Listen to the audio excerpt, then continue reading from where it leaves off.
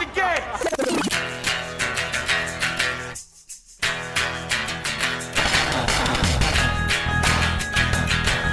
All right, let's do this. How are you, what the fuckers, what the fuck buddies, what the fucking ears, what the fuck sticks, what the fuckaholics, what the fucking avians, and what the fuckadelics. That's enough. I am Marc Maron. This is WTF. Welcome to my show. Where are we at? What day is it? It's Thursday. What is it? The 5th, March 5th. Hey, look, let's stick with some practical stuff. I can tell you this. A second show has been added in Seattle. For the Marination Tour, I know a second show has been added in Toronto. I know a second show has been added in Boston as well. Friday, May 8th, there's a late show at the Neptune in Seattle now, okay? And at the Bloom Appel in Toronto on April 19th, there is now a second show added there. And at the Wilbur on April 11th. So I just wanted to let those people know because clearly in those areas, tickets are selling good. But I'm excited. I think I'll be funny. I'm staying in shape. You know, I'm going out on weekends. I'm doing the stand-up. But boy, I am fried today, man. I am fried. I did pieces of 3 different episodes today. A friend of mine told me that's how they shoot porn. And she's actually in the porn industry, so I think I have a right to tell you that my pussy is a little exhausted. Yeah, it was a long day, you guys. But I was thinking about what I was talking about on Monday because I think I'm understanding something. Like I talked about not really giving a fuck anymore, and I don't know that that's necessarily the way to phrase it. Because I started to realize something, that there is an outside chance that I may be just growing the fuck up. I know it's surprising, but I might just be growing the fuck up. Maybe things aren't going to work out exactly how I want them to. Maybe things don't always feel as good as you want them to. And sometimes even when you reward yourself or expect a reward, that may not come. All those things, and I know I've paid lip service to this before. You know, that like, you know, if you're looking for the world or everybody in your life to parent you, or even your job to take care of you in a way that you wanted your parents to, it's just not going to happen. And I think what's finally happening naturally is I truly realize this. There's a sort of deadening inside. There's a part of your heart that just withers because it realizes that it is not going to get what it wants, but that's okay. You should have had closure on that thing a long time ago, so eventually it just has to wither. You have to kind of beat it up a bit. There's just a little part of your heart that's sort of like, come on, I just give me everything I want, and if I can't have it, I'm gonna be angry.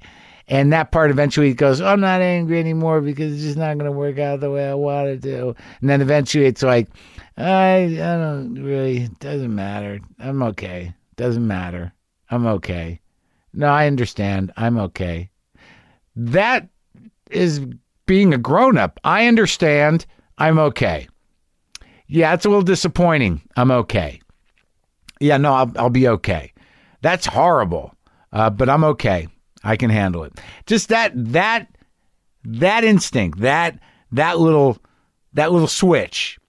Oh my God, this is whatever it is, but I'm okay. As opposed to, oh my God, this is shitty, and I'm going to make it shittier by reacting in this tone.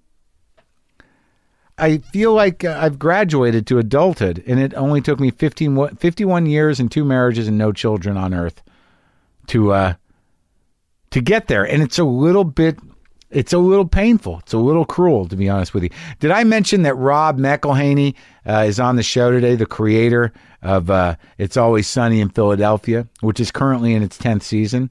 It's on FXX Wednesday nights, and the season finale is on March 18th. It's been a while since we tried to talk a while back and finally got it to happen. So that's exciting. I just feel so grown up. Can you feel the grown upness? I guess what I've been talking about is the heartbreak of being a grown up. That I think I knew it intellectually, but But I think the biggest lesson you can learn after a certain point is you're going to have to suck it up a little bit. I'm not talking a tough love thing. I just mean if you don't want to walk around feeling depressed and injured and wounded and like an open wound for your entire life, which I believe is possible, you're going to have to just deaden that part of your heart that's infantile. Just anesthetize it with the rationalization or something. Quiet that fucker down. All right. I do hope you're having a good day, and let's talk to Rob McElhenney.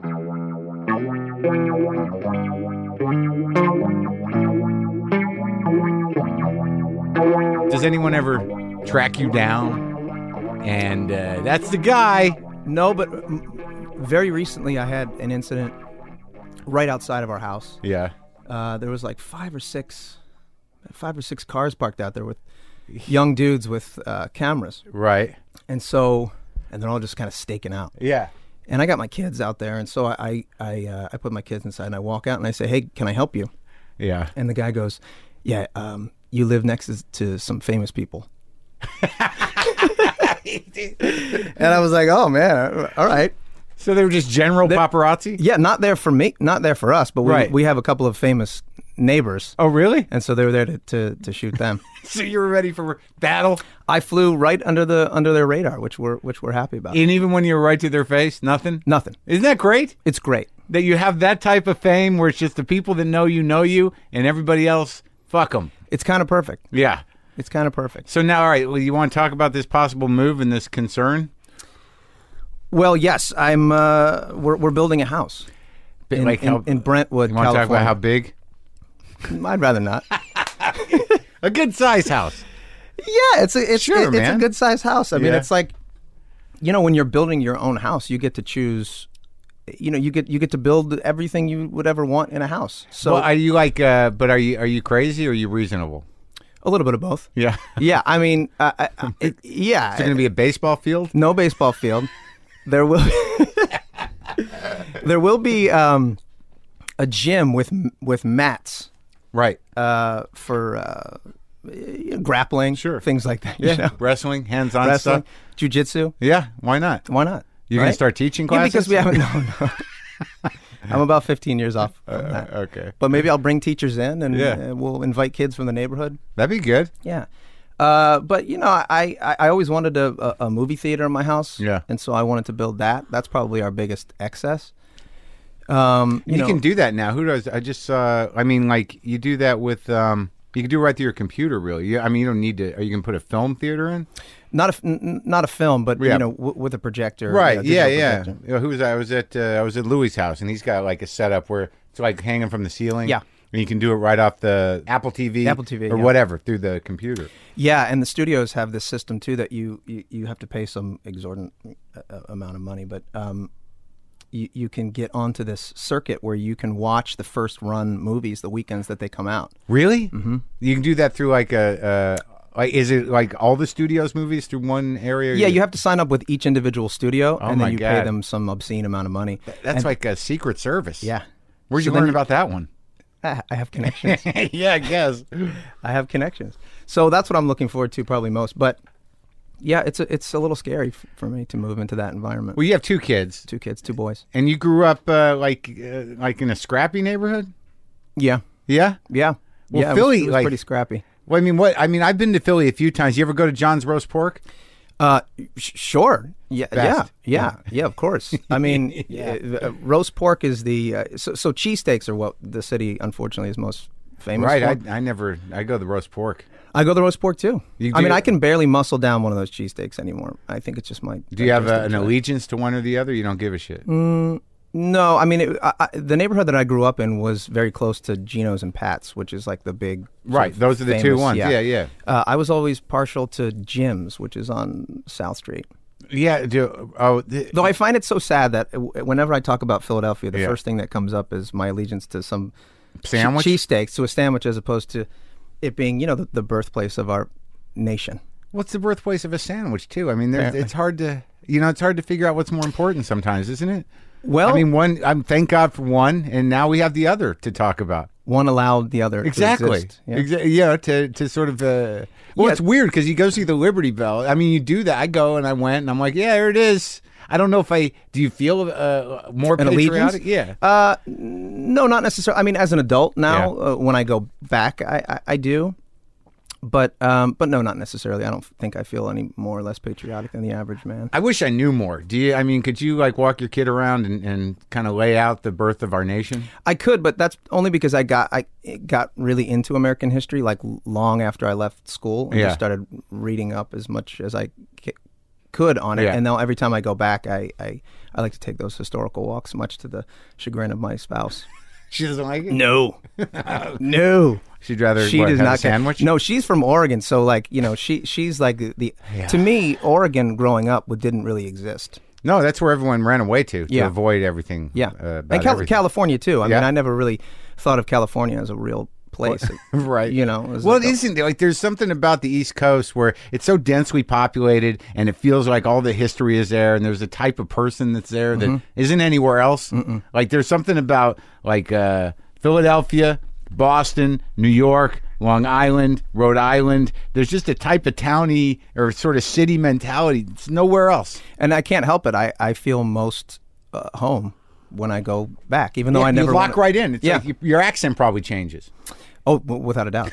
Like immediately? Yeah, almost immediately. I mean, it depends on how much I'm drinking or how much I'm arguing. But like Philadelphia is one of those places I didn't really know. I never was there when it was rough or bad, but it seems like it's one of those cities where they did a little bit of that renewal business in the downtown area, and it sort of worked. It's kind of fun to walk around and shit, and it's like it's a great city. It's a great city. I love going back. The neighborhood I grew up in is still a great neighborhood. It was just I think in the 80s it was kind of rough. I mean, rough in what way? It was just lower middle class. I mean, great people, but White, I think Irish, black, a little bit of mixture of everything. There were still enclaves of it was Italian, too, right? Italian and Irish. Like even some of my like great aunts and grandmothers and things. They were prejudiced in a way, but not in the most obvious ways. Like they were nervous about Italians. The Irish, which you don't really see, a lot now, because they were Irish, right. and it was like the blacks they didn't really think about too much. It was the Italians they didn't trust, right? And because of it, I didn't really learn how to ride a bike till I was like 13 or 14. Out of fear of Italians? No. I don't know. Yeah. I was just told you were not riding your bike through. Yeah, not getting off a block. Yeah, not getting off the. I think we were allowed to migrate maybe 3 blocks in any direction. So how big of a family did you come from? Irish? My immediate family. My father came from 10, and my mother came from 9. Oh my God! Massive family. And you got brothers and sisters? Yeah. I have a younger, an older stepsister, a younger sister, and younger brother, and a youngest half brother. So that's 4 or so. That was or so. It depends. It depends on what year. So you have different years. I had different siblings. Because you have a half brother on your dad's side, like your. Yeah, my father's child from his second marriage. How many times has he been married? He's working on 3. Oh, that's good. Yeah. Is this one's happy. Oh yeah, this one's happy. He leveled off. I think so. So who'd you grow up mainly with? My dad. Yeah. Yeah. But we saw my mom on weekend every other weekend. Usually it's the other way. It was. My mom had to find herself. Defined herself? Had to find herself. And how'd that pan out? She it panned out really well. Yeah. But it was rough there for a little while. Not drugs. No. She's gay. Yeah. But she didn't. I guess she always knew that, but it was really difficult in South Philadelphia to be gay. And I think on top of that, she wanted a family, and she went to Catholic school, and it was probably whipped into her that was bad. That was bad. So she tried to stuff it down, get rid of it. Yep. And so she did that by getting married, having 3 kids. And then actually was pregnant with a 4th, and they had a late-term miscarriage. Uh-huh. And so, she was, I think up until that point, in her mind, living the dream, living in Philly and raising kids, and then it just kind of came crashing down. Just within her? I think she was just unhappy. I think she realized that it was she was living something that was a lie. Even though she loved us and she loved our family, she certainly loved my dad, but it just wasn't working. Wow. That's a big change. Big change, yeah. I remember them sitting us down. I think I was 7 or 8, and it was not fully explained to us. That she was gay? No, right, exactly. It was just that mom needs to leave for a while. That was it. Yeah. I've heard that once or twice before, the vague sort of like, she's got some things. Yeah. Well, we were 8. I think we were 8, 6, and 5 or something. How do you even wrap your brain around that? We couldn't. I mean, I don't know. Yeah. You just go, oh, I guess that's the way it's going to be. And of course, it was. You adapt. I mean, children. Sure. You adapt. But it was a bummer. I mean, I can look back on it now, and I have such compassion and respect for her to make that decision in probably the most difficult time of her life. But as a kid, I didn't get it at all. But did she just move across town, or?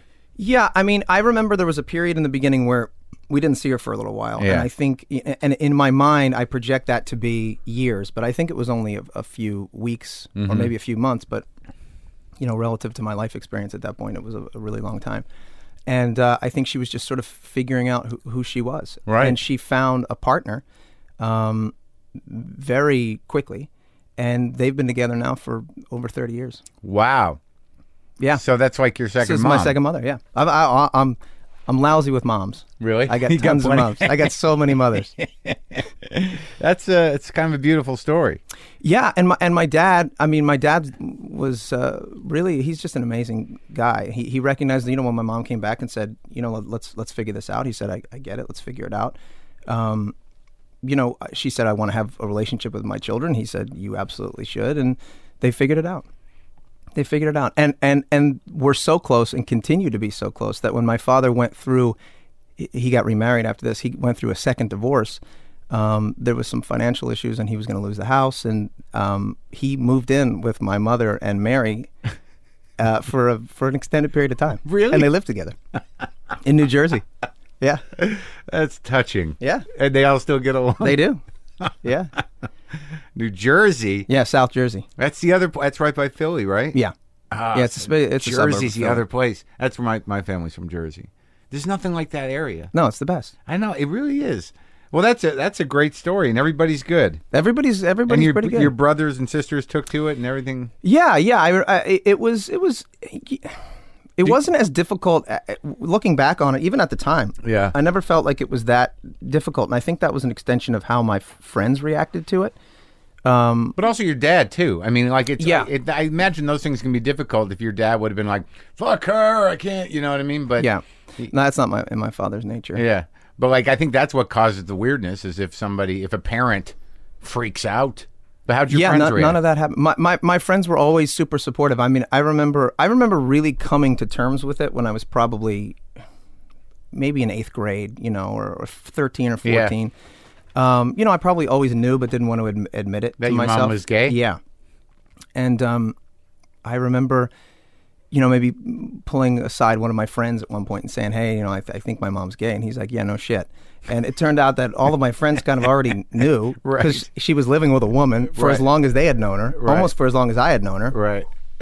And nobody cared. Right. Yeah, nobody I don't ever remember having any altercation or issue with it amongst my peers. Ever. Yeah. Well, it's weird that Catholic thing really zaps your head. I don't know. And it also seems like when things go weird within a Catholic community that eventually if they just stay kind of like if people are committed to the whatever they might consider weird within Catholicism, eventually it just levels off and they're like, well, it's just the way that is. Yeah. How Catholic were you brought up? Super Catholic. I mean, I went to Catholic school all through my, through grade school, kindergarten, grade school. You had to wear an outfit? Oh, yeah. Yeah, wow. The whole deal, suit and tie. And your dad was you church. My dad's pretty. Yeah, he still is. He still is. And my mother. It was really fascinating because we were with my mother on weekends, and she lived across the street from a church, and so we had to go, every Sunday. Meanwhile, we're like, what the fuck? No one. She's sending us across, and she's saying you have to go, but she's not going, of course. And my dad. Was she not going because she didn't believe, or she was ashamed, or what? I don't know. I think it was probably a little bit of both. Right. I think it was a little bit of both. Yeah. But I actually really loved Catholic school. Yeah. I went to a single-sex Catholic school. All boys school. All boys. Yeah. All dudes. So you liked it because it was it gave you a good competitive spirit, discipline? Yeah, a little bit of that. Yeah, Yeah. I think there was a tremendous amount of discipline, but also compassion. You know, this was the 90s. It Right. wasn't the 50s. So Right. I went to a Jesuit school, and their whole thing is just, continually question authority, which is, a really empowering thing to teach a 14-year-old boy, and dangerous. Sure. I would think from a scholastic perspective, they're trying to corral these hormone-filled. Well, that was part of that's the idea of the Jesuits? It's a huge part of it. Yeah, they're constantly challenging you to question everything. Well, that sort of defines the way you've approached your whole life in a way, huh? My life? Yeah, after a certain point. Oh yeah. Well, I credit my high school as having a major impact on my life and the way that I see the world. Was there a teacher in particular? There was a few. Yeah. There was a few. Yeah, I had this nun. Yeah. Sister Kate Woody, and she was tough. But I remember one time, I had some discipline problems when I was a freshman. How did those manifest? I was super obnoxious, and I was really small. Yeah. I didn't hit puberty till like way late in life, like 16 or something like that. So I was a wrestler my freshman year, and I remember my exact weight because I was a wrestler. So the lowest weight class was 103. Yeah. But as a freshman, I wrestled the 103 in the 103 pound category, but I was 87 pounds. So 87 pounds as a 13-year-old boy is tiny. Yeah. And all my friends were, developing body hair and you were late growing. on that? Late on everything. Worst. Yeah, it's like worst in the locker room. The worst. Brutal. What's going on, man? Yeah. Yeah, so you learn how to deal with things in various ways, You and one learn of to them, keep your towel on. yeah, one of them was just to get like as obnoxious as possible, Right. and belligerent and ready to fight, and Right. those kinds of things, and so it would manifest Right. in that way. My grades were always really good, but I was always getting detention, and, Right. suspended. And things So like what did this sister lay on you? Well, one day I was in a big fight with one of the teachers, and he called me a pain in the ass, and I probably was, but then I kind of jumped, I kind of continued that fight, and then a kid got involved, and then it got physical, and I got pulled away, and the disciplinarian came and pulled me into his office, and he gave me a lecture, and another teacher came in, they gave me a lecture, and they're like, "You're fucked up. What are you doing? What is this behavior? We're going to suspend you. We're going to expel you." And then Sister Kate comes in, and she's like, "McElhenney, come with me." So she pulls me into her office. I'm like, "Oh man, your Sister Kate." Like, oh. She slams the door and she goes, most people, just remember this, most people in your life don't know what the fuck they're talking about. Get out. And that was it. And I left and my head exploded. What did that mean? Because I think subsequently we had many conversations about it, but I think she was basically like laying a level of compassion on me that I couldn't quite comprehend. But it was like, look, you're going to be surrounded by people who are telling you what to do, how to do it, when to do it all the time. But they don't really know. They're just as lost as you are. Right. And so some of your behavior, and again, I don't think she was excusing my behavior, but I think she was, sometimes when you're 14-year-old boy, you don't need to be told what to do all the time. You just want somebody to tell you that you're not bad. Right. And I think that's kind of what she was saying. And I took that and was like, wow. So I had a teacher telling me that I was surrounded by people who oftentimes are just as lost as I am and don't know what the fuck they're talking about. And that's true at every age. Yeah.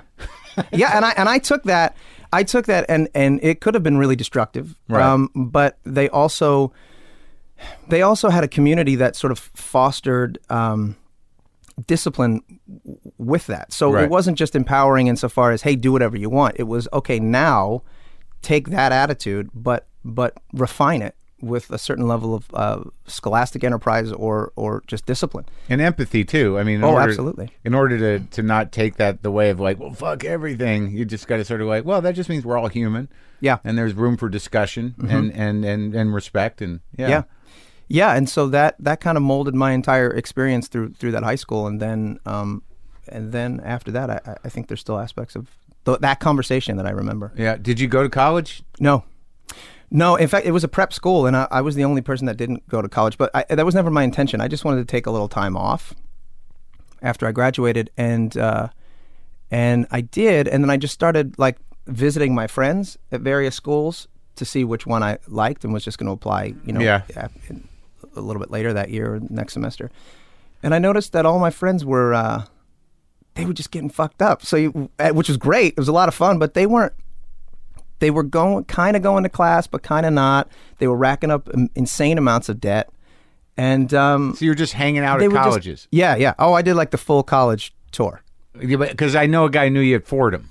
Yeah. Yeah. Oh, yeah. I lived at Fordham. Right.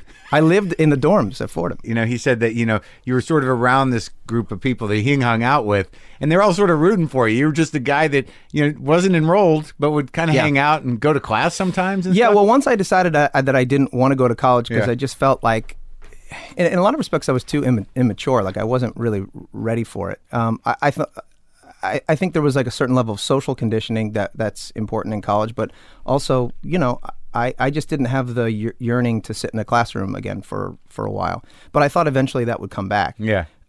So I thought, well, let me just take a year off. And then in that year, I just saw, I don't know, it just seemed like a big waste of time to me. It didn't seem like anybody was taking it serious. Yeah, right. Yeah. And it didn't seem like anybody was learning anything. They were just preparing in my mind, they were just preparing themselves for a lifetime of debt and maybe, I don't know, secondary schooling after that, or if they had, very specific goals, which I didn't find that anybody did, whether it was like med school or law school or anything with your like that. Crew. With my particular crew. Right. Yeah. And so I just thought, well, I don't know, maybe I won't go. So I moved to New York, and that's when I lived at Fordham in the dorm.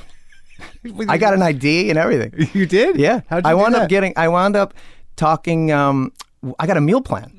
I wound up talking to one of the guys there, and he hated the food. But his parents had bought him this meal plan. So Right. I made this deal with him where I would give him whatever the meal plan was, a couple grand or something. I would just give him like $100 cash, which didn't cost him anything because his parents were paying for it. I would take all of his information.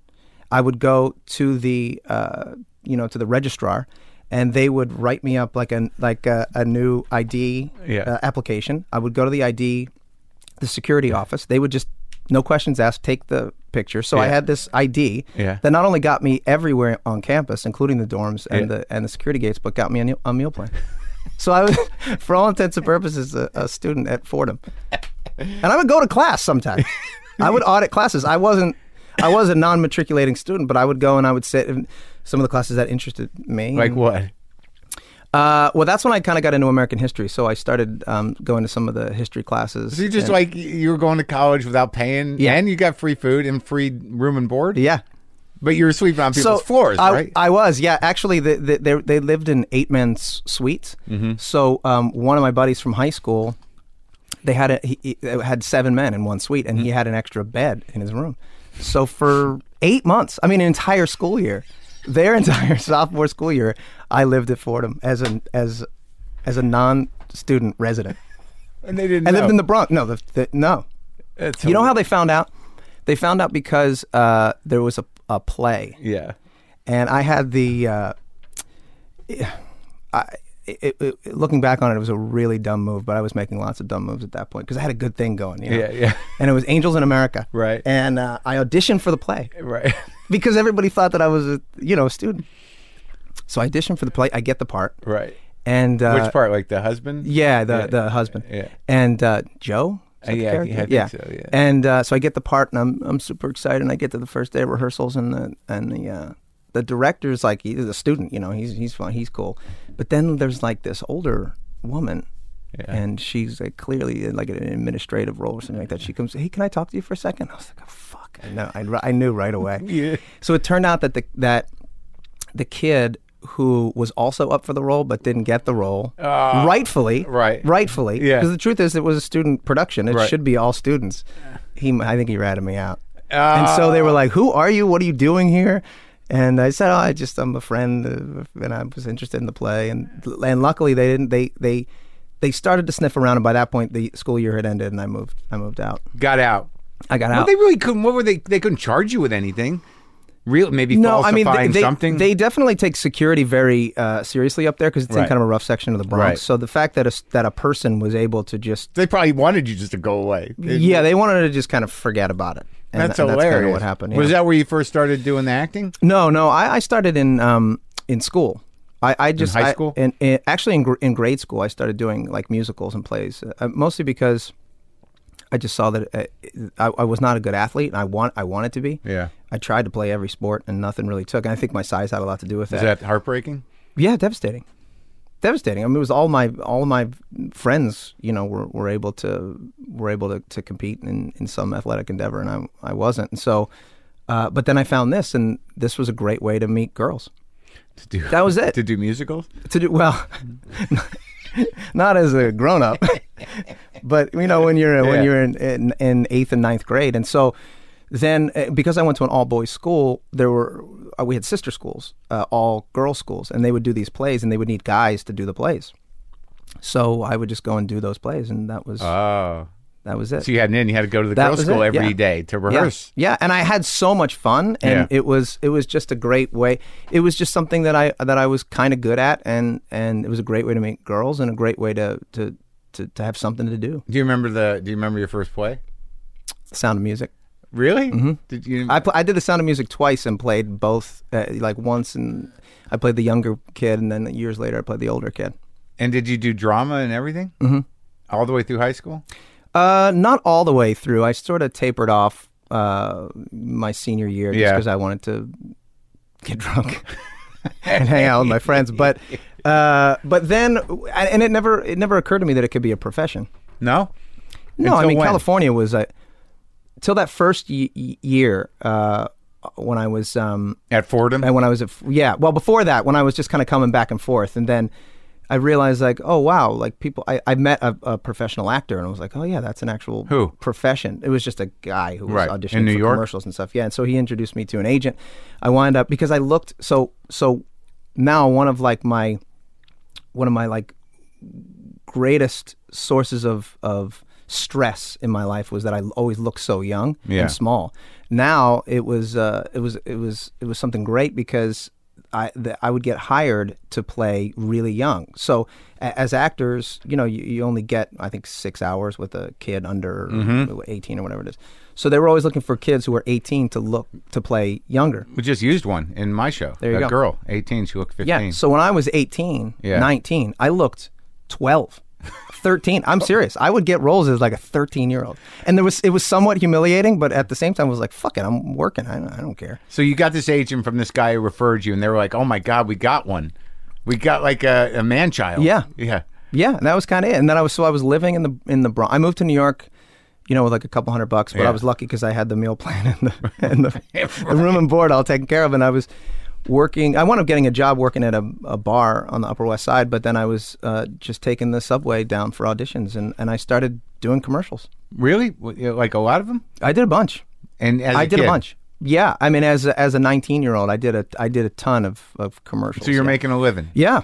I mean, at one point, I made enough that I could quit the bar. I got my own apartment, and I thought, oh, this is great. In New York? I had my first acting job. My first like professional acting job outside of commercials was for a movie called The Devil's Own, and it was Harrison Ford and Brad Pitt. Yeah, I remember that. It was like the Westies or something, or was sort of. Yeah, he plays like an Irish an IRA hitman. Oh right, yeah. Okay. So I mean, I had only lived in New York City for 2 months, and I had already gotten this job, and I was Julia Stiles was the actress. I played her boyfriend. And I had a scene with Brad Pitt and a scene with Harrison Ford and a scene with Julia Stiles, and I made some money, and I was like, oh wow, this is never going to end. So a year goes by, the movie comes out, I get completely cut out of it, as if I'm not even like not even as an extra. Like and of course I told my family and my friends and everybody's there. We're all sitting there watching the movie, and fucking I'm not in it. Yeah.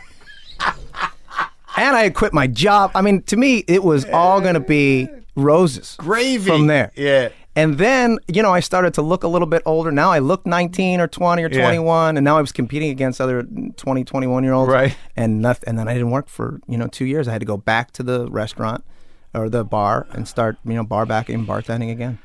Oh, my God. Yeah. You brought the family out. Oh, everybody. I mean, everybody. You got no word on that. You know, they don't give you the heads up. That's happened to me twice, actually. And the second time, I got a letter from the director, which was really What nice. was the second one? Wonder Boys, which was with Michael Mike Douglas. Yeah, Michael Douglas. And Katie Holmes. And again, I played somebody's boyfriend. I played the love interest of Katie With Holmes. lines. But it was like a minor. Yeah. Oh, yeah. It was a minor. Again, it was a minor role, like 4 or 5 scenes or something like that. But This was after The Devil's Own? yeah. Oh, see. And I'd already learned my lesson, so I was like, all right, well, we'll see what happens. But again, it was a high profile movie. Curtis big movie. Hanson was Yeah, the director, who I loved from LA Confidential. And like a month out. Was that after L.A. Confidential? This was after LA Confidential. was Yeah. good. It was like right after. Right. And he was so cool to me. We were staying in Pittsburgh, and I had dinner with him, just me and him, and he was talking about LA Confidential, and then like a month before the movie comes out, I get a letter a letter. You're lucky you talked to him. I know. Yeah. And he said, "Hey, look, man, it's got nothing to do with you, and of course, it has something to do with me. But either way, it didn't make it into the movie, and so I was just happy and glad that I got the heads up."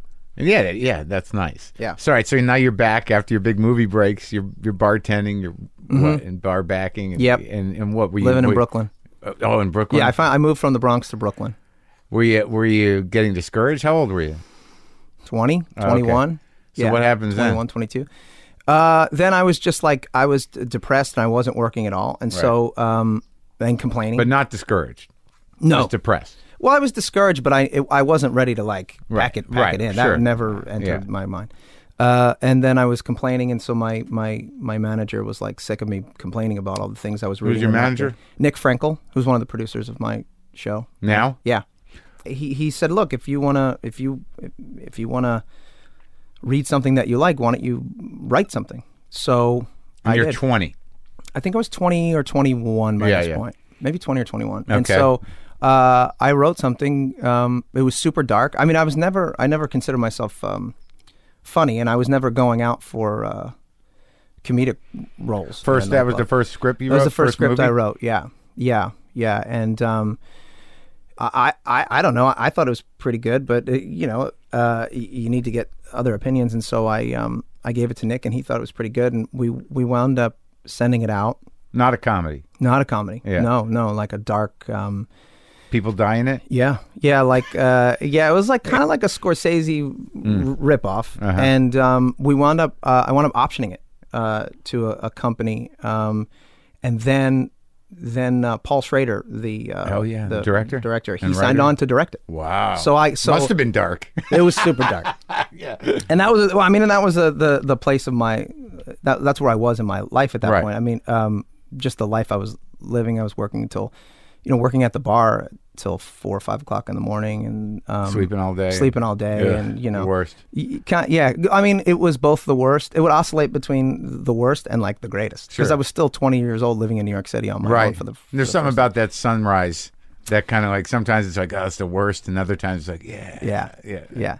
It depends. Like if I was on, drugs, it would be the worst. But if I was coming out of that club, having worked an entire night, and I had a sock full of, I had to keep my money in my sock because I took the train, the D train back to. What club Bronx. were you working at? I worked at a bunch. I worked at a bar called Bourbon Street on the Upper West Side. Yeah. A club called Venue. Yeah. And then a couple of restaurants up there. But you would get out at 4:30. Sure. They would close at 4, and then you wouldn't get out after cleaning up till 4:30 or 5. Right. So I love that when I would have a sock full of money. Yeah. And I would see people up and like going to do their day. It felt like I accomplished something. Right. You just won a war that they didn't understand. Yeah.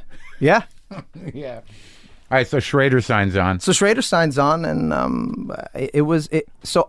and when I got that call that Paul Schrader was going to direct this movie that I wrote, and it was the first script that I had written, I was so excited. I mean, this is going to be like such an amazing experience to learn from him and to figure out what my place is in the industry. Yeah. Because at that point I was really confused. Like, well, maybe this is what I want to do. Right. And then I proceeded to have the worst experience for a little over a year with him. Yeah, but it wasn't necessarily because of him. Although he's a strange guy, but he's also a really interesting guy and a brilliant guy. Yeah. And I learned quite a bit from him, but.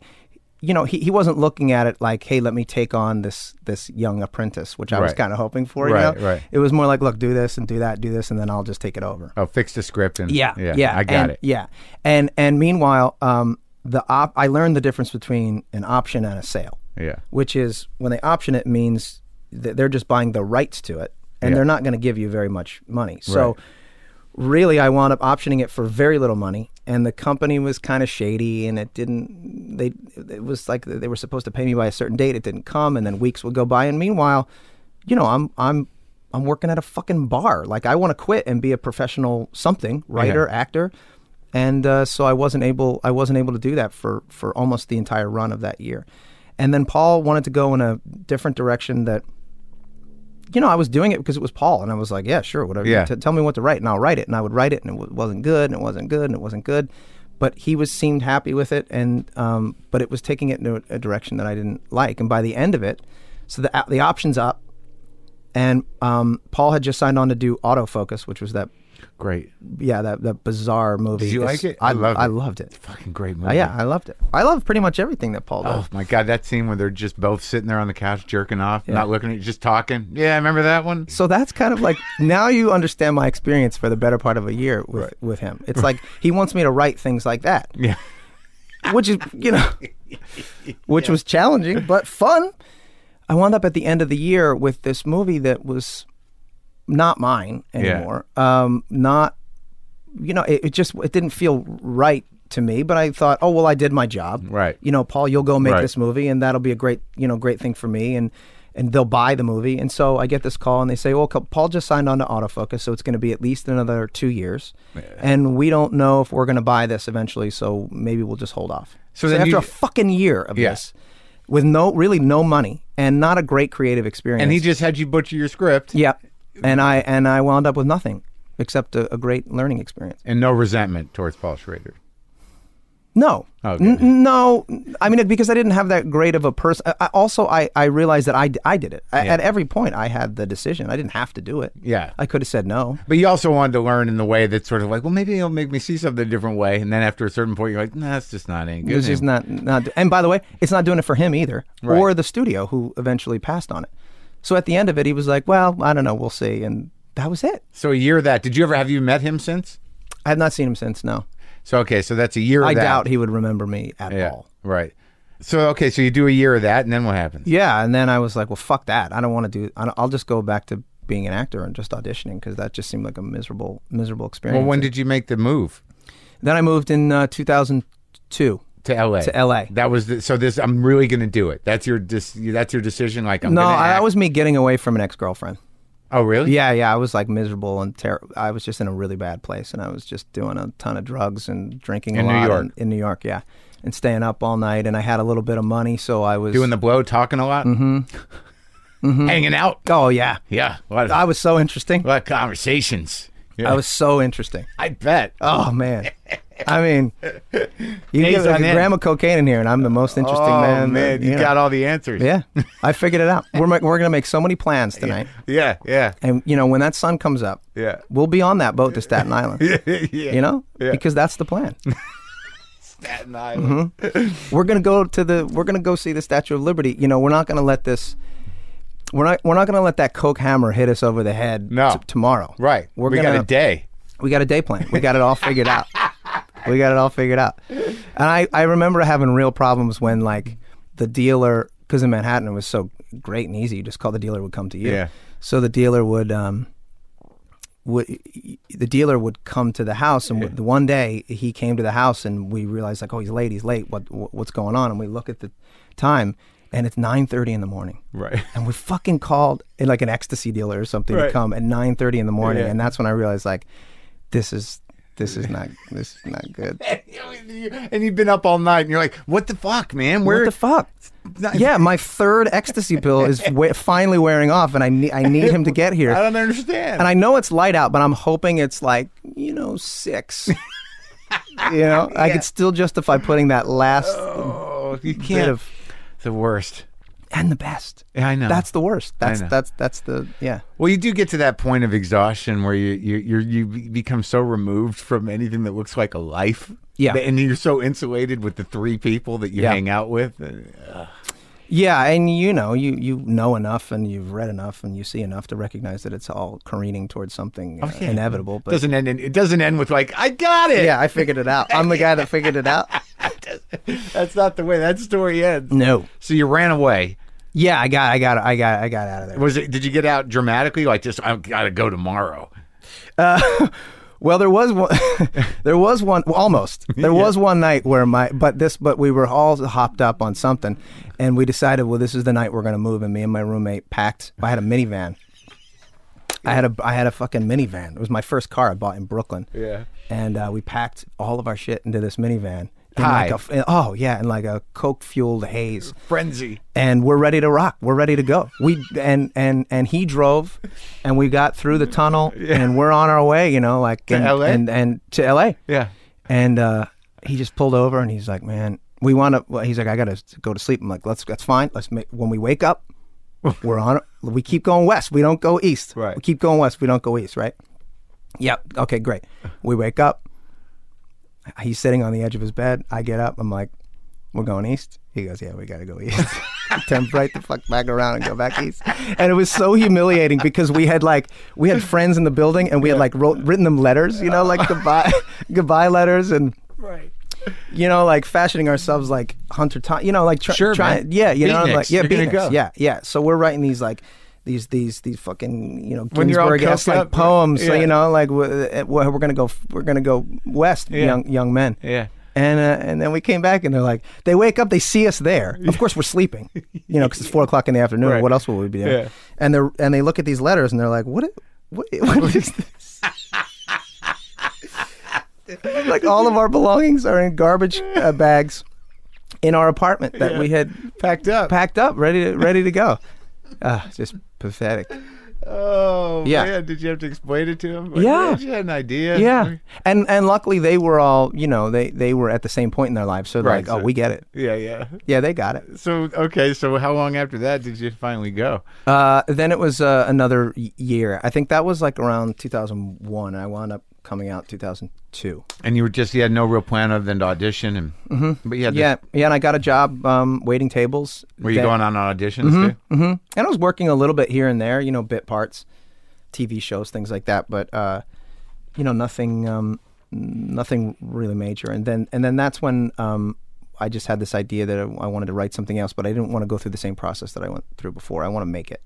So what was the whole beat it out for me? You're like, I'm going to write this thing. Yeah, I was living in this garage in West Hollywood, and a garage. I was living in a garage. Yeah, much like this one. Oh, behind someone's house. Yeah, beside someone's house. Yeah, beside. And it had a kitchen and everything. Yeah. And I just had this idea for a short film about two incredibly self-centered. Almost like sociopaths, and I wrote this scene where one of them comes over to the other one's house for sugar for this coffee that he had made, and when he gets there, it's a guy he kind of knows but doesn't really know that well, and the guy's like upset, and while he's there, he says, I just found out I have cancer, and the other guy's. All he's trying to do is just get the sugar and get out of the room. The last thing he wants to hear is that this guy's got cancer. And I thought, that's really fucking dark. And like, that's a really dramatic scene. But I wonder if I told it from the guy's point of view, who's just trying to get out of the room, could we make it really funny? Yeah. And so I just wrote it. And then I thought it was kind of funny. So I wrote it like a script for it that night. And I just worked all night until I wrote the script. And I thought it would be funny if there was a third character when this guy comes out of that scene with the sugar. Yeah. When he gets home to his roommate, he says, hey, by the way, did you know that Charlie has cancer? And the third roommate, the guy's roommate, realized that Charlie didn't tell him. And why wouldn't he confide in him when he confided in you? Right. And he becomes obsessed with the fact that you must be better friends with Charlie. And I thought, well, that's an interesting dynamic, something I hadn't seen before. Like nothing about the cancer. Just that, like, why would he tell you? Why would he tell you and not me? Like, that.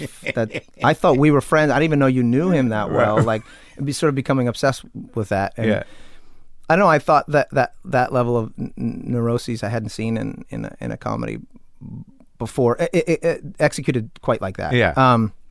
where the characters were just total assholes, like completely the antithesis of what a network note would be, which is to try to make them more likable. Right. Yeah. I wanted to make something where you were, as writers, almost like actively trying to get people to root against them. Yeah. And so I brought it to Glenn and Charlie, and they were my friends, and they thought it was really funny. So how'd you know them? I met Charlie doing a really bad movie. Yeah. Like a horror movie in New York. Yeah. So I've known Charlie about... Because he was like a real actor guy. Well, both of them, actually, both of them. Glenn went to Juilliard. Right. So he's sort of the higher end guy. And Charlie did like a Williamstown theater festival. So they were real actors, and I was just sort of like a scumbag waiter. Yeah. And so how'd you meet Glenn then? I met Glenn through our manager, Nick Frankel. When I was first moving out, I didn't know anybody. Right. Here. And I came out with a buddy, and it was just me and him. And so, who was that guy?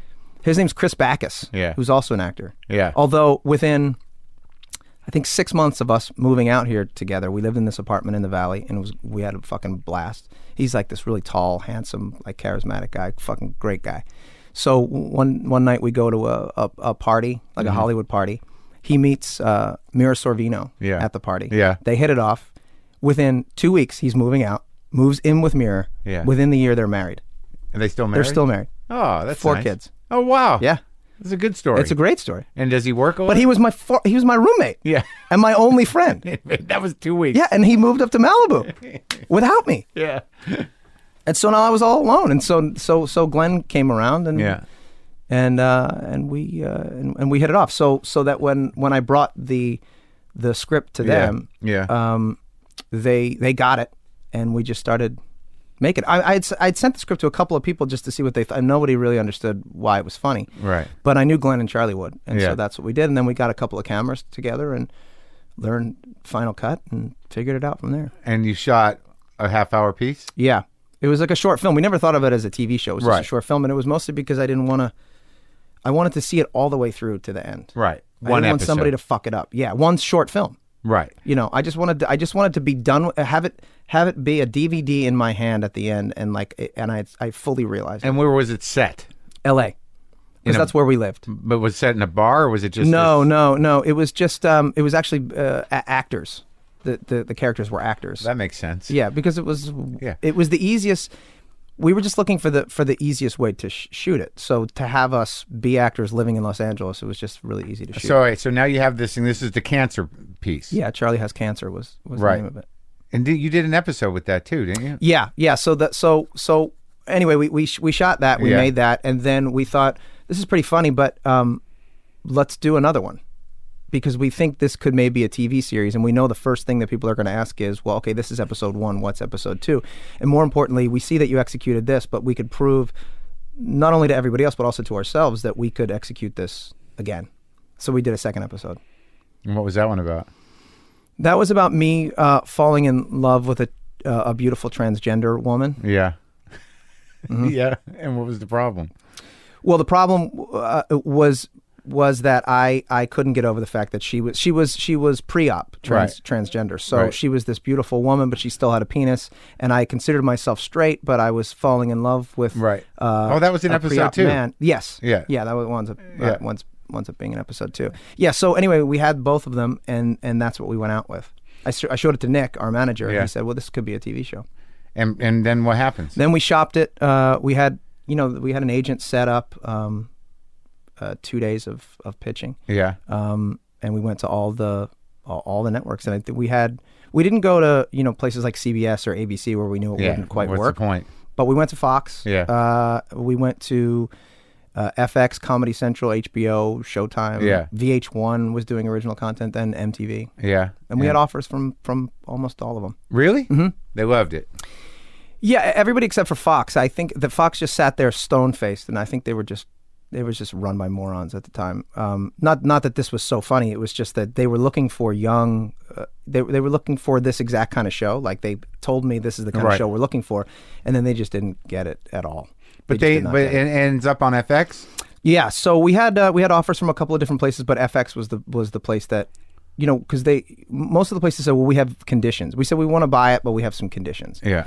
And we were like, well, what are the conditions? And they're like, well, we want to bring in a director and we want to bring in a showrunner and we bring in and our feeling was, well, do you like it? Yeah. Yeah. Well, then why do you want to change it? Well, it's not that we want to change it. We want to make sure that you can continue it. I'm like, but we just did 2 of them. So if you liked it and we did 2 of them, why would you not believe that we could do a 3rd and a 4th?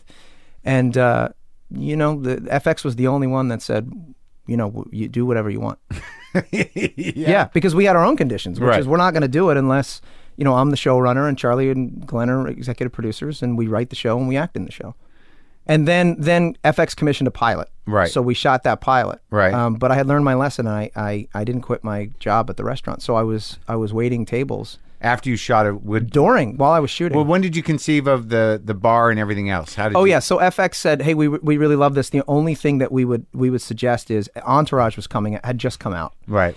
And the show Joey, which was the spinoff of Friends, there was a Lisa Kudrow show that were all taking Curb Your Enthusiasm. They were all taking place in L.A. They were all revolving around the entertainment industry, and they just said, look, to us, the core of this, the tone of this, has nothing to do with the entertainment industry. And I was like, that's right.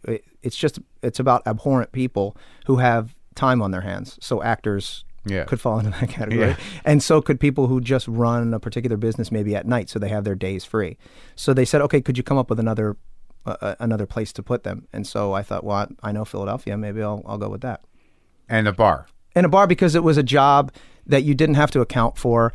They could all kind of own it.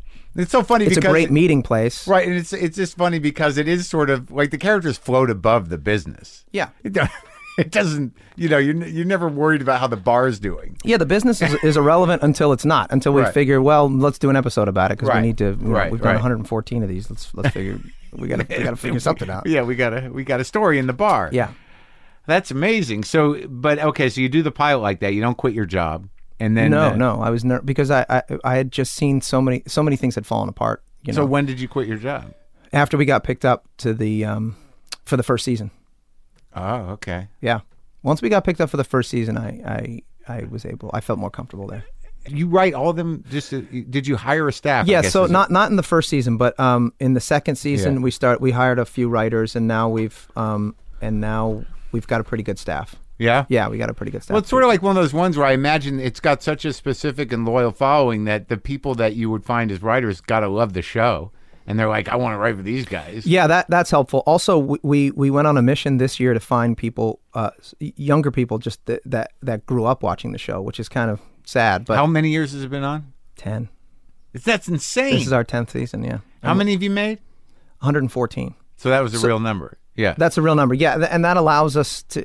Most shows, if they're in their 10th season, they've done 240 because they're doing 22 to 24 episodes a season. So we're only doing 10. So that makes it a lot. It makes it a lot easier for us. But also, does that mean this was that you were just able to sell it into syndication at 100? No, I think we sold it 3 years ago. Oh yeah, into syndication. Yeah, because they had already commissioned 2 more years. Mm-hmm. So we usually get picked up in blocks of 2 or 3 seasons. Oh, so you were able to sell it under 100 because they knew you were going to do 100. Yeah, and they could start running them. Yeah. So wow, now it runs on Comedy Central and FX and on network late night. That's great, man. Yeah, it's the best. It's the greatest job. It's my dream. So what was the issue though? Like, what was the story with? Was the show in trouble after the first season? Yeah. Well, nobody watched it, so that's trouble. That would put in trouble. Nobody. Very few. And what was going to happen? One person watched it that we knew of, which was very important. That was Danny DeVito. Yeah. So he. Okay, so after the first season, the John Landgraf, called me and said, "Look, we love the show at FX. At FX, yeah, he runs it. We love the show.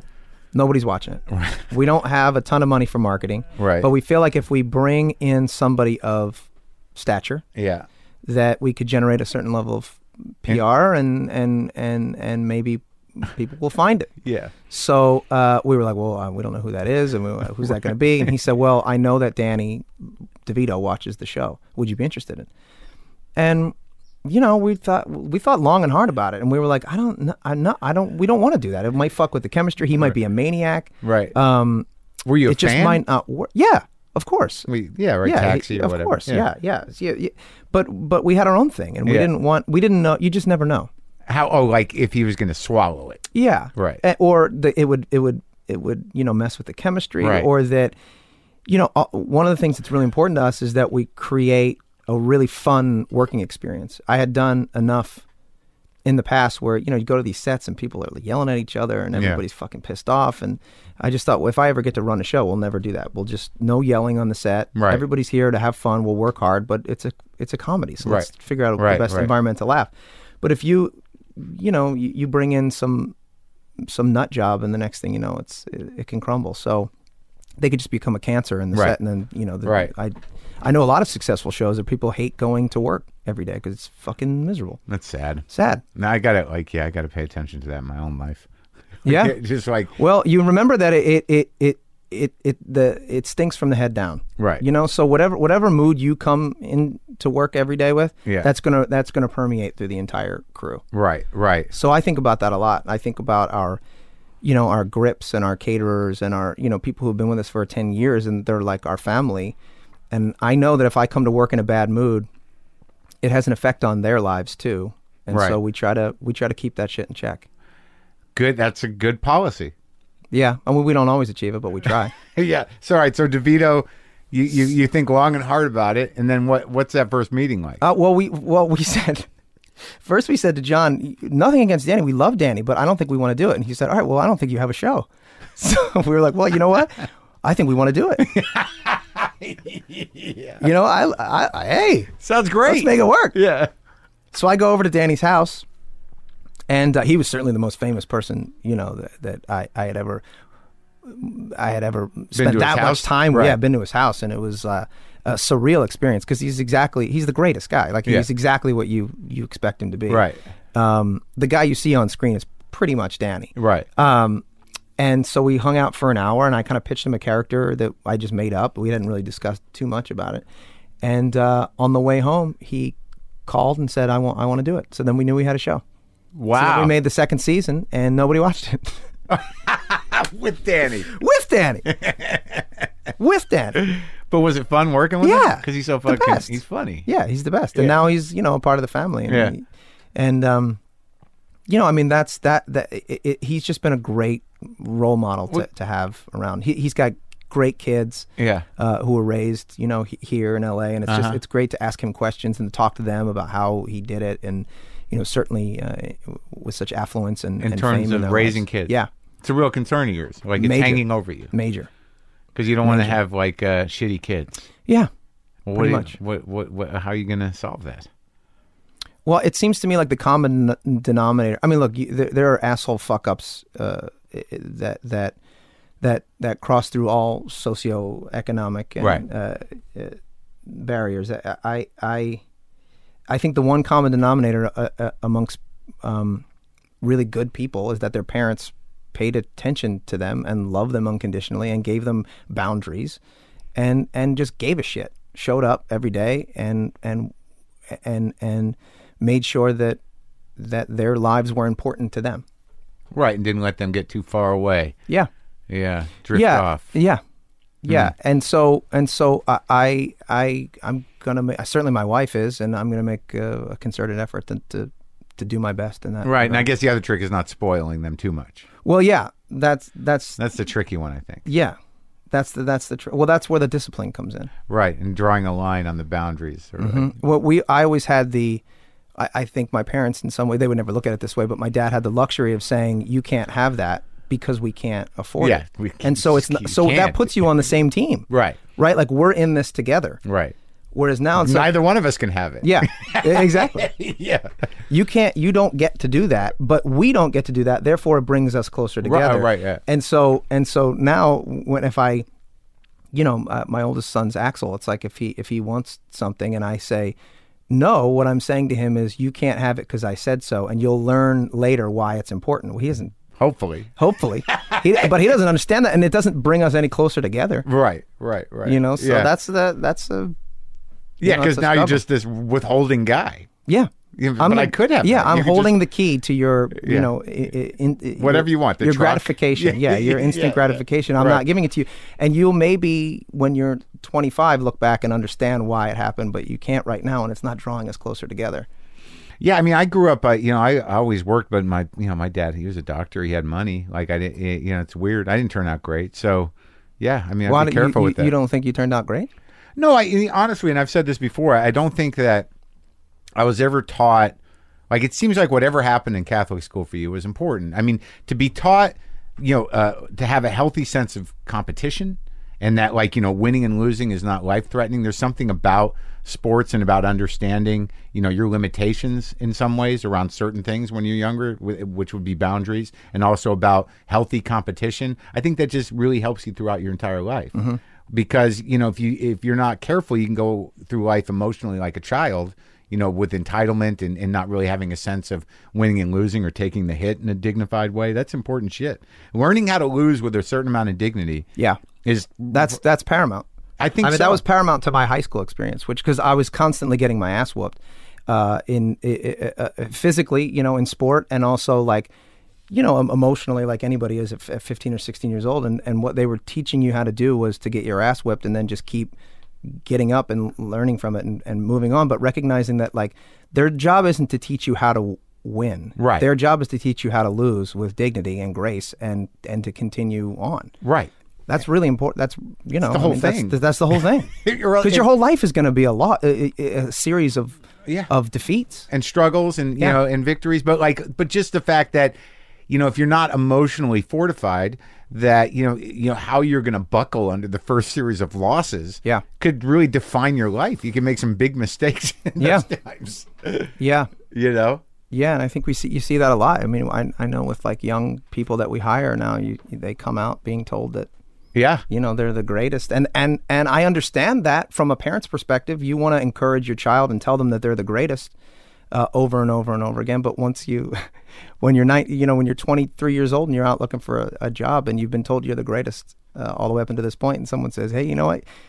You're not the greatest. Yeah. And you watch people fucking crumble. Yeah. Do you say that to them in audition? No, auditions? Oh, God. That's the hardest. It's horrifying. I mean, I never. Hardest. No, but I think you're right, and it's sort of interesting too. Like, certainly in certain fields, like, would you tell your kid to, like, I don't know what Danny's kids do, but I think he must have been a role model on a lot of levels. Just in sort of surviving in show business. Period. I mean, he is like this. There's nobody like him. You know what I mean? Yeah. Oh, I look to him all the time. I mean, he's got a career that spanned 35 years. He was in fucking Cuckoo's Nest. Yeah. It's great. Yeah. And he survived it, and he nurtured it, and he handled it. He kept getting opportunities. Yeah. There's really nobody like him. No. Yeah, no. I mean, he certainly transcends generations, which I think dramatically is easier to do than comedically, because comedy is a hard thing to stay relevant. To stay relevant, and he's been able to do that, and I think a lot of that has to do with the fact that he seeks out younger people. I mean, he says that to us all the time, like, what's funny? What do you think is funny? Because I'll do that. Yeah. Because his sense of humor, while it lines up with ours very often, he still recognizes that he's a 70-year-old man. But he's also, like, he's an archetype almost. Like, Yeah. he's specifically Daddy DeVito. So you're like, if you just fill him up with something, he's going to give you that thing. Yeah. Like, whether he knows what the comedy is or not, he's naturally going to be hilarious. Yeah. Well, yeah, and yes. I've learned that over and over again when you see people like Charlie or Danny who are just naturally funny. Yeah. And you can't teach that, and you can't learn how to do it. You can't. Nope. Yeah. It doesn't matter how hard you work. Like, some people can be clever funny, but there are people that, like, just can't help but be, like, I just work with Andy Dick on my show.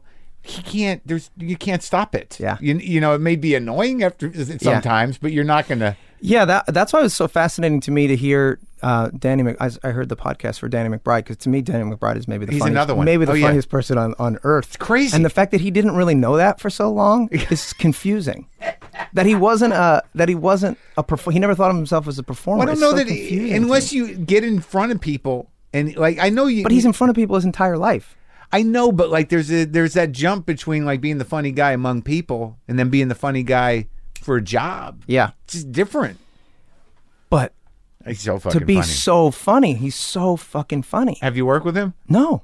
Well, you ought to. Oh, sure. When you have him I ought to, yeah, sure. When I would go home, sometimes I still go home to Philly, and my uncle would be, like, hey, Robert, come here. Yeah. Yeah.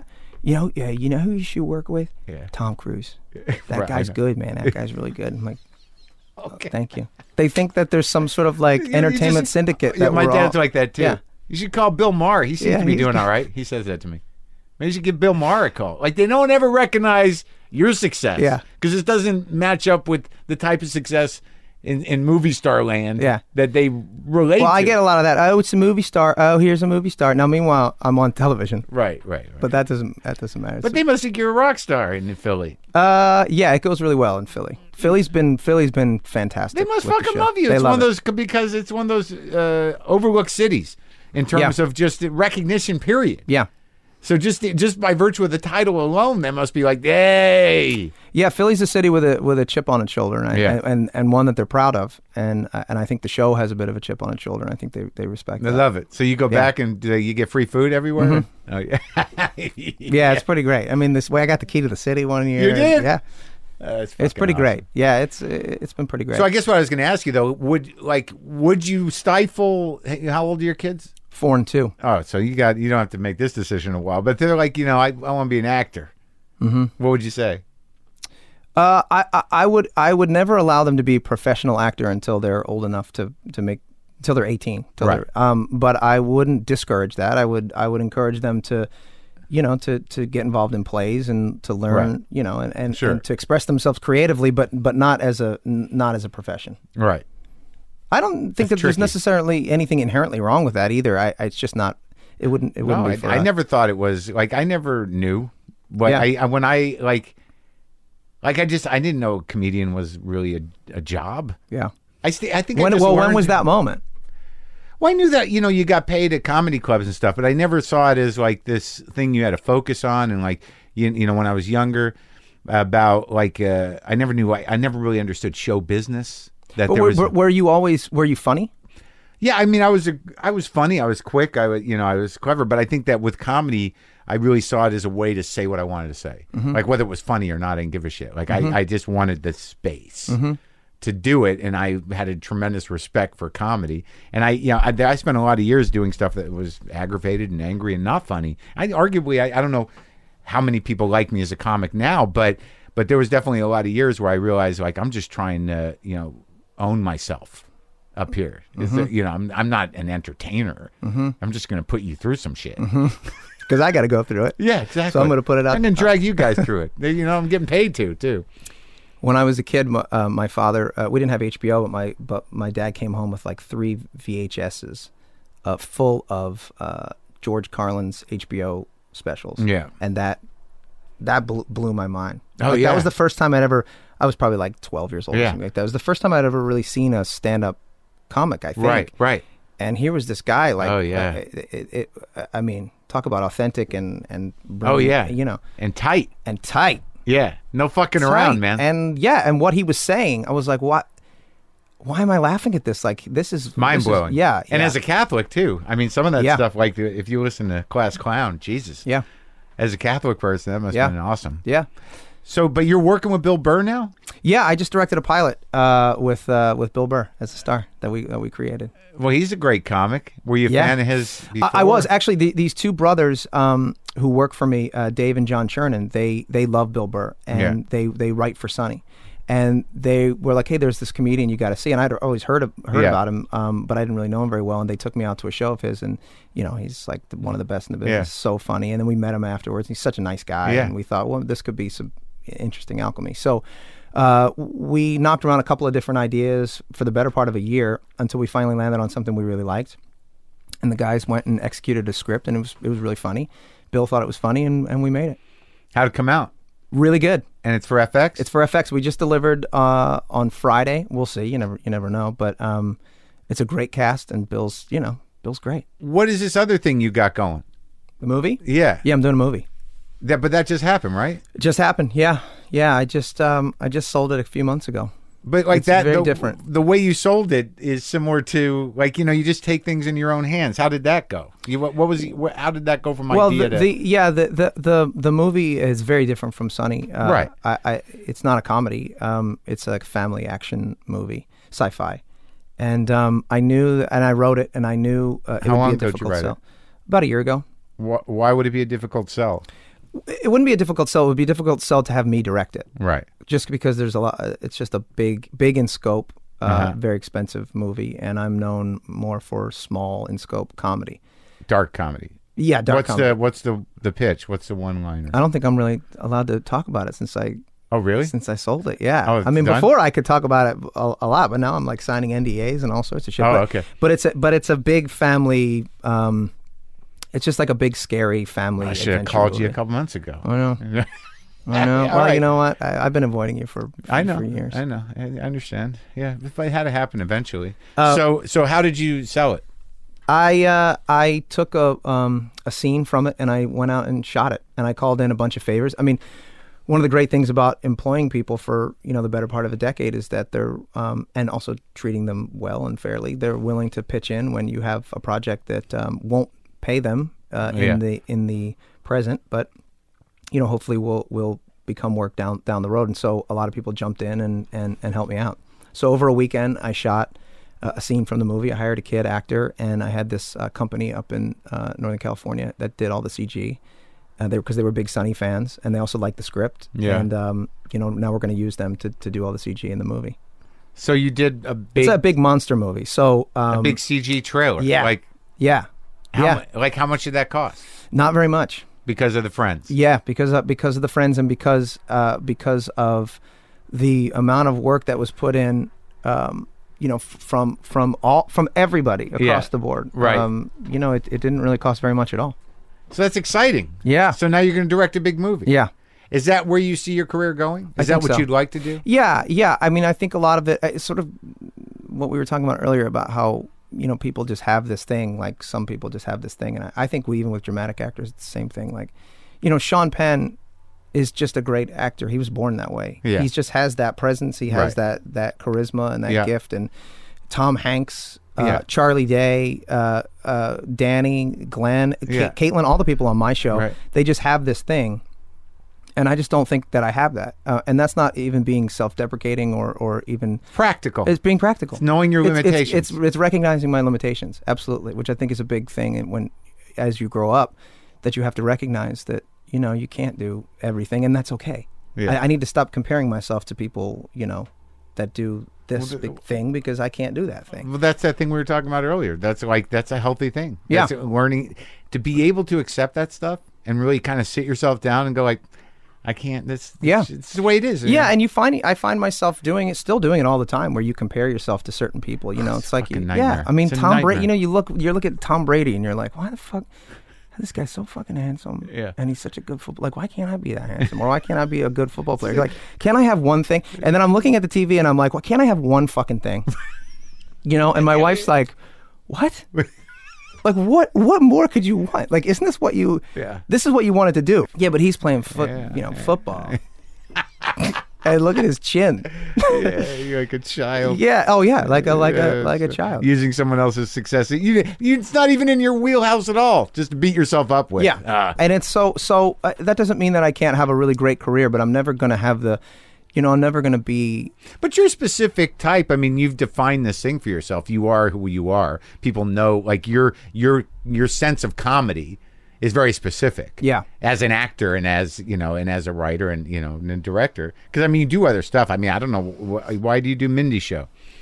Why? It's just for fun? Or? Yeah. Well, we became friends just through the, like those showrunner circuits. And she said, "Hey, I have something for you." And I said, "Oh, I don't really know. I don't love to act, and or I don't like to do this kind of stuff and guest starring and things." Yeah. And she sent me the script, and it was so funny. Yeah. And I know some of those people over there, like Ike Barinholtz is so funny, and Mindy's so funny, and they have some directors that are really great. So it's just fun. Yeah. Chris Messina's great, and they had they create a great fun environment. It's just fun. And then what about with Lost? Oh, Lost was that came about because Damon Lindelof and a couple of the other writers, Eddie and Adam, were really good. They were fans of Sonny, and then they became friends. And one day they called me and said, "Hey, we wrote this thing for you. Would you want to do it?" And that's a free first class trip to Hawaii, right? To be on the biggest show on television. So why wouldn't you do that? That's a no-brainer. And so, how long have you been married now? 5 years. And you met her on the show? I hired her. You hired her, and that? Yeah, I hired her. When did you know you were falling in love with her? Season 2. Yeah. Yeah, we didn't really. She had a boyfriend at the time, and yeah, but I just thought of her as a friend and an employee. Yeah. And then they broke up, and then I don't know, something just started to click. I mean, to me, you know, I got the great. I mean, I closed the circle. It's like the greatest woman I could ever. To me, she's the funniest woman working in show business. I mean, it's nice that you respect her. Oh yeah, I respect her. I love her. I mean, as a comedic actress, I think she's like brilliant. Like maybe the funniest person on TV. But as a mom, she's like the greatest mother I could ever imagine. Everybody should have a mother like Caitlin. Oh, that's so fucking sweet. Yeah, man. You're living it. I'm living it. It really feels to me like early on you were, you know, kind of given a fairly good framework to kind of move through, and you didn't let yourself get too. You pulled yourself back from getting too fucking lost. Yeah. Well, I had a lot of help, but yeah. Yeah, a lot of help. Well, I mean, my parents and my school and my friends and. But I mean, it didn't seem like you ever got drifted too far into drugs to not be able to get yourself out. No, I think my ambition was would not allow that to happen. I think it becomes weird and hard. I mean, it seems like directing is the right way to go, and if you can get into that world, and if you pull off this big one, it'd be great. Seems like you'd be a made guy with that thing. But acting's hard with movies. Making the jump from TV with established characters into films. Yeah. Well, tricky. You also find that like you hit a certain point and you go, well, when does it start to just happen for me? And you realize that it never does. You just have to keep. I mean, very few people just get offers for things and sit around and read scripts and just get offers, and even when they do, that lasts for 3-4 years and then it's over. Everybody's struggling. Everybody's struggling. Everybody's got to be proactive. Everybody, you know, the people you see that are working for 20 years, they're out there hustling, you know? But theoretically, you could probably retire right now if you weren't building a house in Brentwood, right? Yeah. Yeah. And so you guys are comfortable, but you want to keep working. Yeah. I mean, comfortable is great. I like being comfortable, but it's just a very thin line to complacent, and that frightens me. Right. So when I'm comfortable, you know, that's a positive thing, but I feel like it's so close to being complacent, and I feel like that level of stasis is the end. Not only creatively, but yeah. But theoretically, I mean, you could just take a decade off and just hang out with your kids. Yeah, of course. But you have more you want to do. Yeah, and I just want to do different things. So I did the TV show, and that was great. Now you're going to do a sci-fi movie. Yeah, I just keep doing something different. Do you ever think you're going to get back to a movie like the one you wrote for Schrader? Yeah. I like to just do different things. I mean, like when you look at somebody like Paul Thomas Anderson, and how do you define that guy? You can't. Like I talked to him for 2 hours. Yeah. It's that was really one of the most frustrating interviews I've ever heard. Only because you want to believe that there's some insight that he's going to drop on you that's going to make it all click in your head, or you're going to go, how does he do it? And he seems such like a dude. Yeah. And you're like, no. You need to be more. The guy that makes those movies needs to be more aloof, and he needs to have a certain thing. He doesn't. He's just like a guy making movies, and you realize like it's so inherent. Like his instincts are just. You can't teach that. He's not like it's not a level. He commits to his vision. Yeah, and he doesn't have an answer for it. No, the Coen brothers the same way. You ever try to read anything about like their opinions of the movies they make? They're just like, no, we just shot it this way because we like it, and there's no meeting. It just kind of is what it is. And why did you choose this particular angle? Because that's where we were with the camera, and we just shot it that way. So I don't know if they're like purposely deflecting, or if they really their instincts are that specific and honed that they just do it. It just happens. It's like a part of the flow. It's weird because that's their vision. I mean, when you got guys who work at that level, and you've got people like me and you and film critics who are reading all this other stuff into it. Yeah, projecting our own bullshit. Like I am so hung up on there was this. Like I went to some class about semiotics class or something, or I don't remember what it was. But it was years ago, and it was in The Godfather, the first Godfather. So, in the scene where Sollozzo is meeting with the Don, Sollozzo is right. Yeah. So they're shooting Sollozzo, and in the frame, you see a green potted plant. He's wearing new clothes. He's clean. He's fresh. He's young. And then he cut over here to Brando, and he's like wearing a kind of drab suit. He looks older. There's old pictures behind him. Like, who's responsible for loading up the frame like that? Mm-hmm. Did Coppola say, like, no, I need more pictures? Was it a set director? Was it a group think? Like, who the hell knows how that happens? But it is a commitment to the vision. Yeah.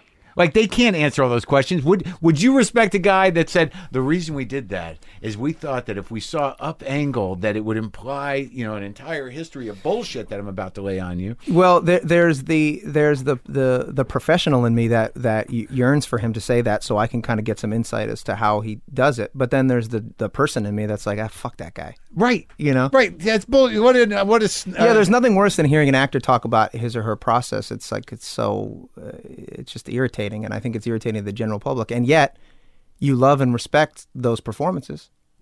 You know what I mean? Yeah. And yet, you also want to feel like it's effortless. Well, I think it is for some people. I think that's the weird thing about acting after talking to so many actors. It's like, you explained it just really the best way. It's like some people are just born, they're just good at that. Yeah, and you can hone it. You can get better at it. But it's it's not just about creating a believable moment, because lots of people can do that. It's how are you compelling on a moment-to-moment basis? Yeah. Yeah. Denzel Washington is compelling on a moment-to-moment basis. I don't know why. Gene Hackman. Wow, Gene Hackman. I don't know why he always comes in. Sterling Hayden. I mean, just take Hayden. You can go back for the last 150 years, and for whatever reason, it doesn't necessarily need to be the best-looking people. It doesn't need to be even the greatest actor. They're just compelling to watch. Well, yeah, it's like, and also getting back to the director thing, it's like, did you ever see that documentary about the Kubrick fanatics, the people that read into the Shining, or like, it's amazing. These people that have all these like basically conspiracy theories in a way about their interpretations of The Shining. Yeah, and like they're also kind of like well thought out and a little crazy, but like you start to realize, like, could Kubrick have managed to have all that in his head? Yes, but the trick is, though, I think what we have to accept is that he might not have known it. Mm-hmm. Everything just comes together because they're honoring their vision. Yeah. Whatever their whole life is brought to them to that moment, just like an actor. And that's what they're loading it up with. Yeah. Doesn't mean they can't explain it. Yeah, it's just, it's intrinsically a part of them. It's just their instinct, and they're just doing it. So you can be able to do that? I don't fucking know. I'm going to try. All right, man. It was good talking to you. Great talking to you. Thank you for having me.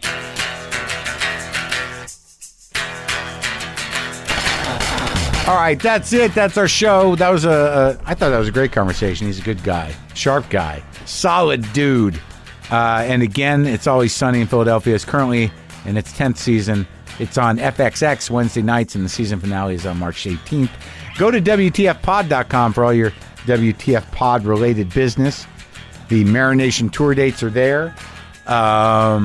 Merch is there. There's going to be a lot more merch. I got after the tour, there's going to be a lot of posters in there. I think I got to work on some new t-shirt designs. I will do that. JustCoffee.coop is available at WTFpod.com, and you can check the calendar. I already said that. Get the app.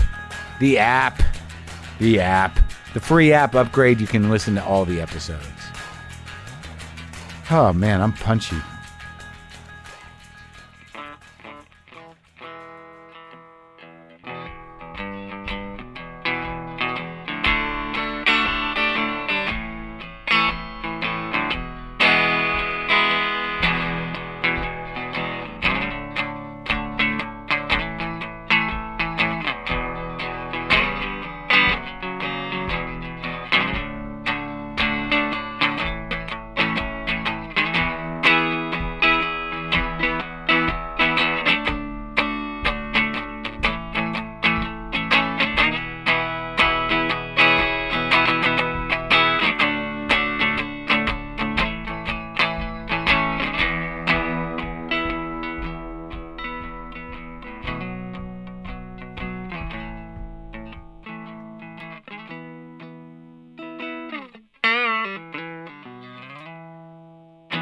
Boomer lives!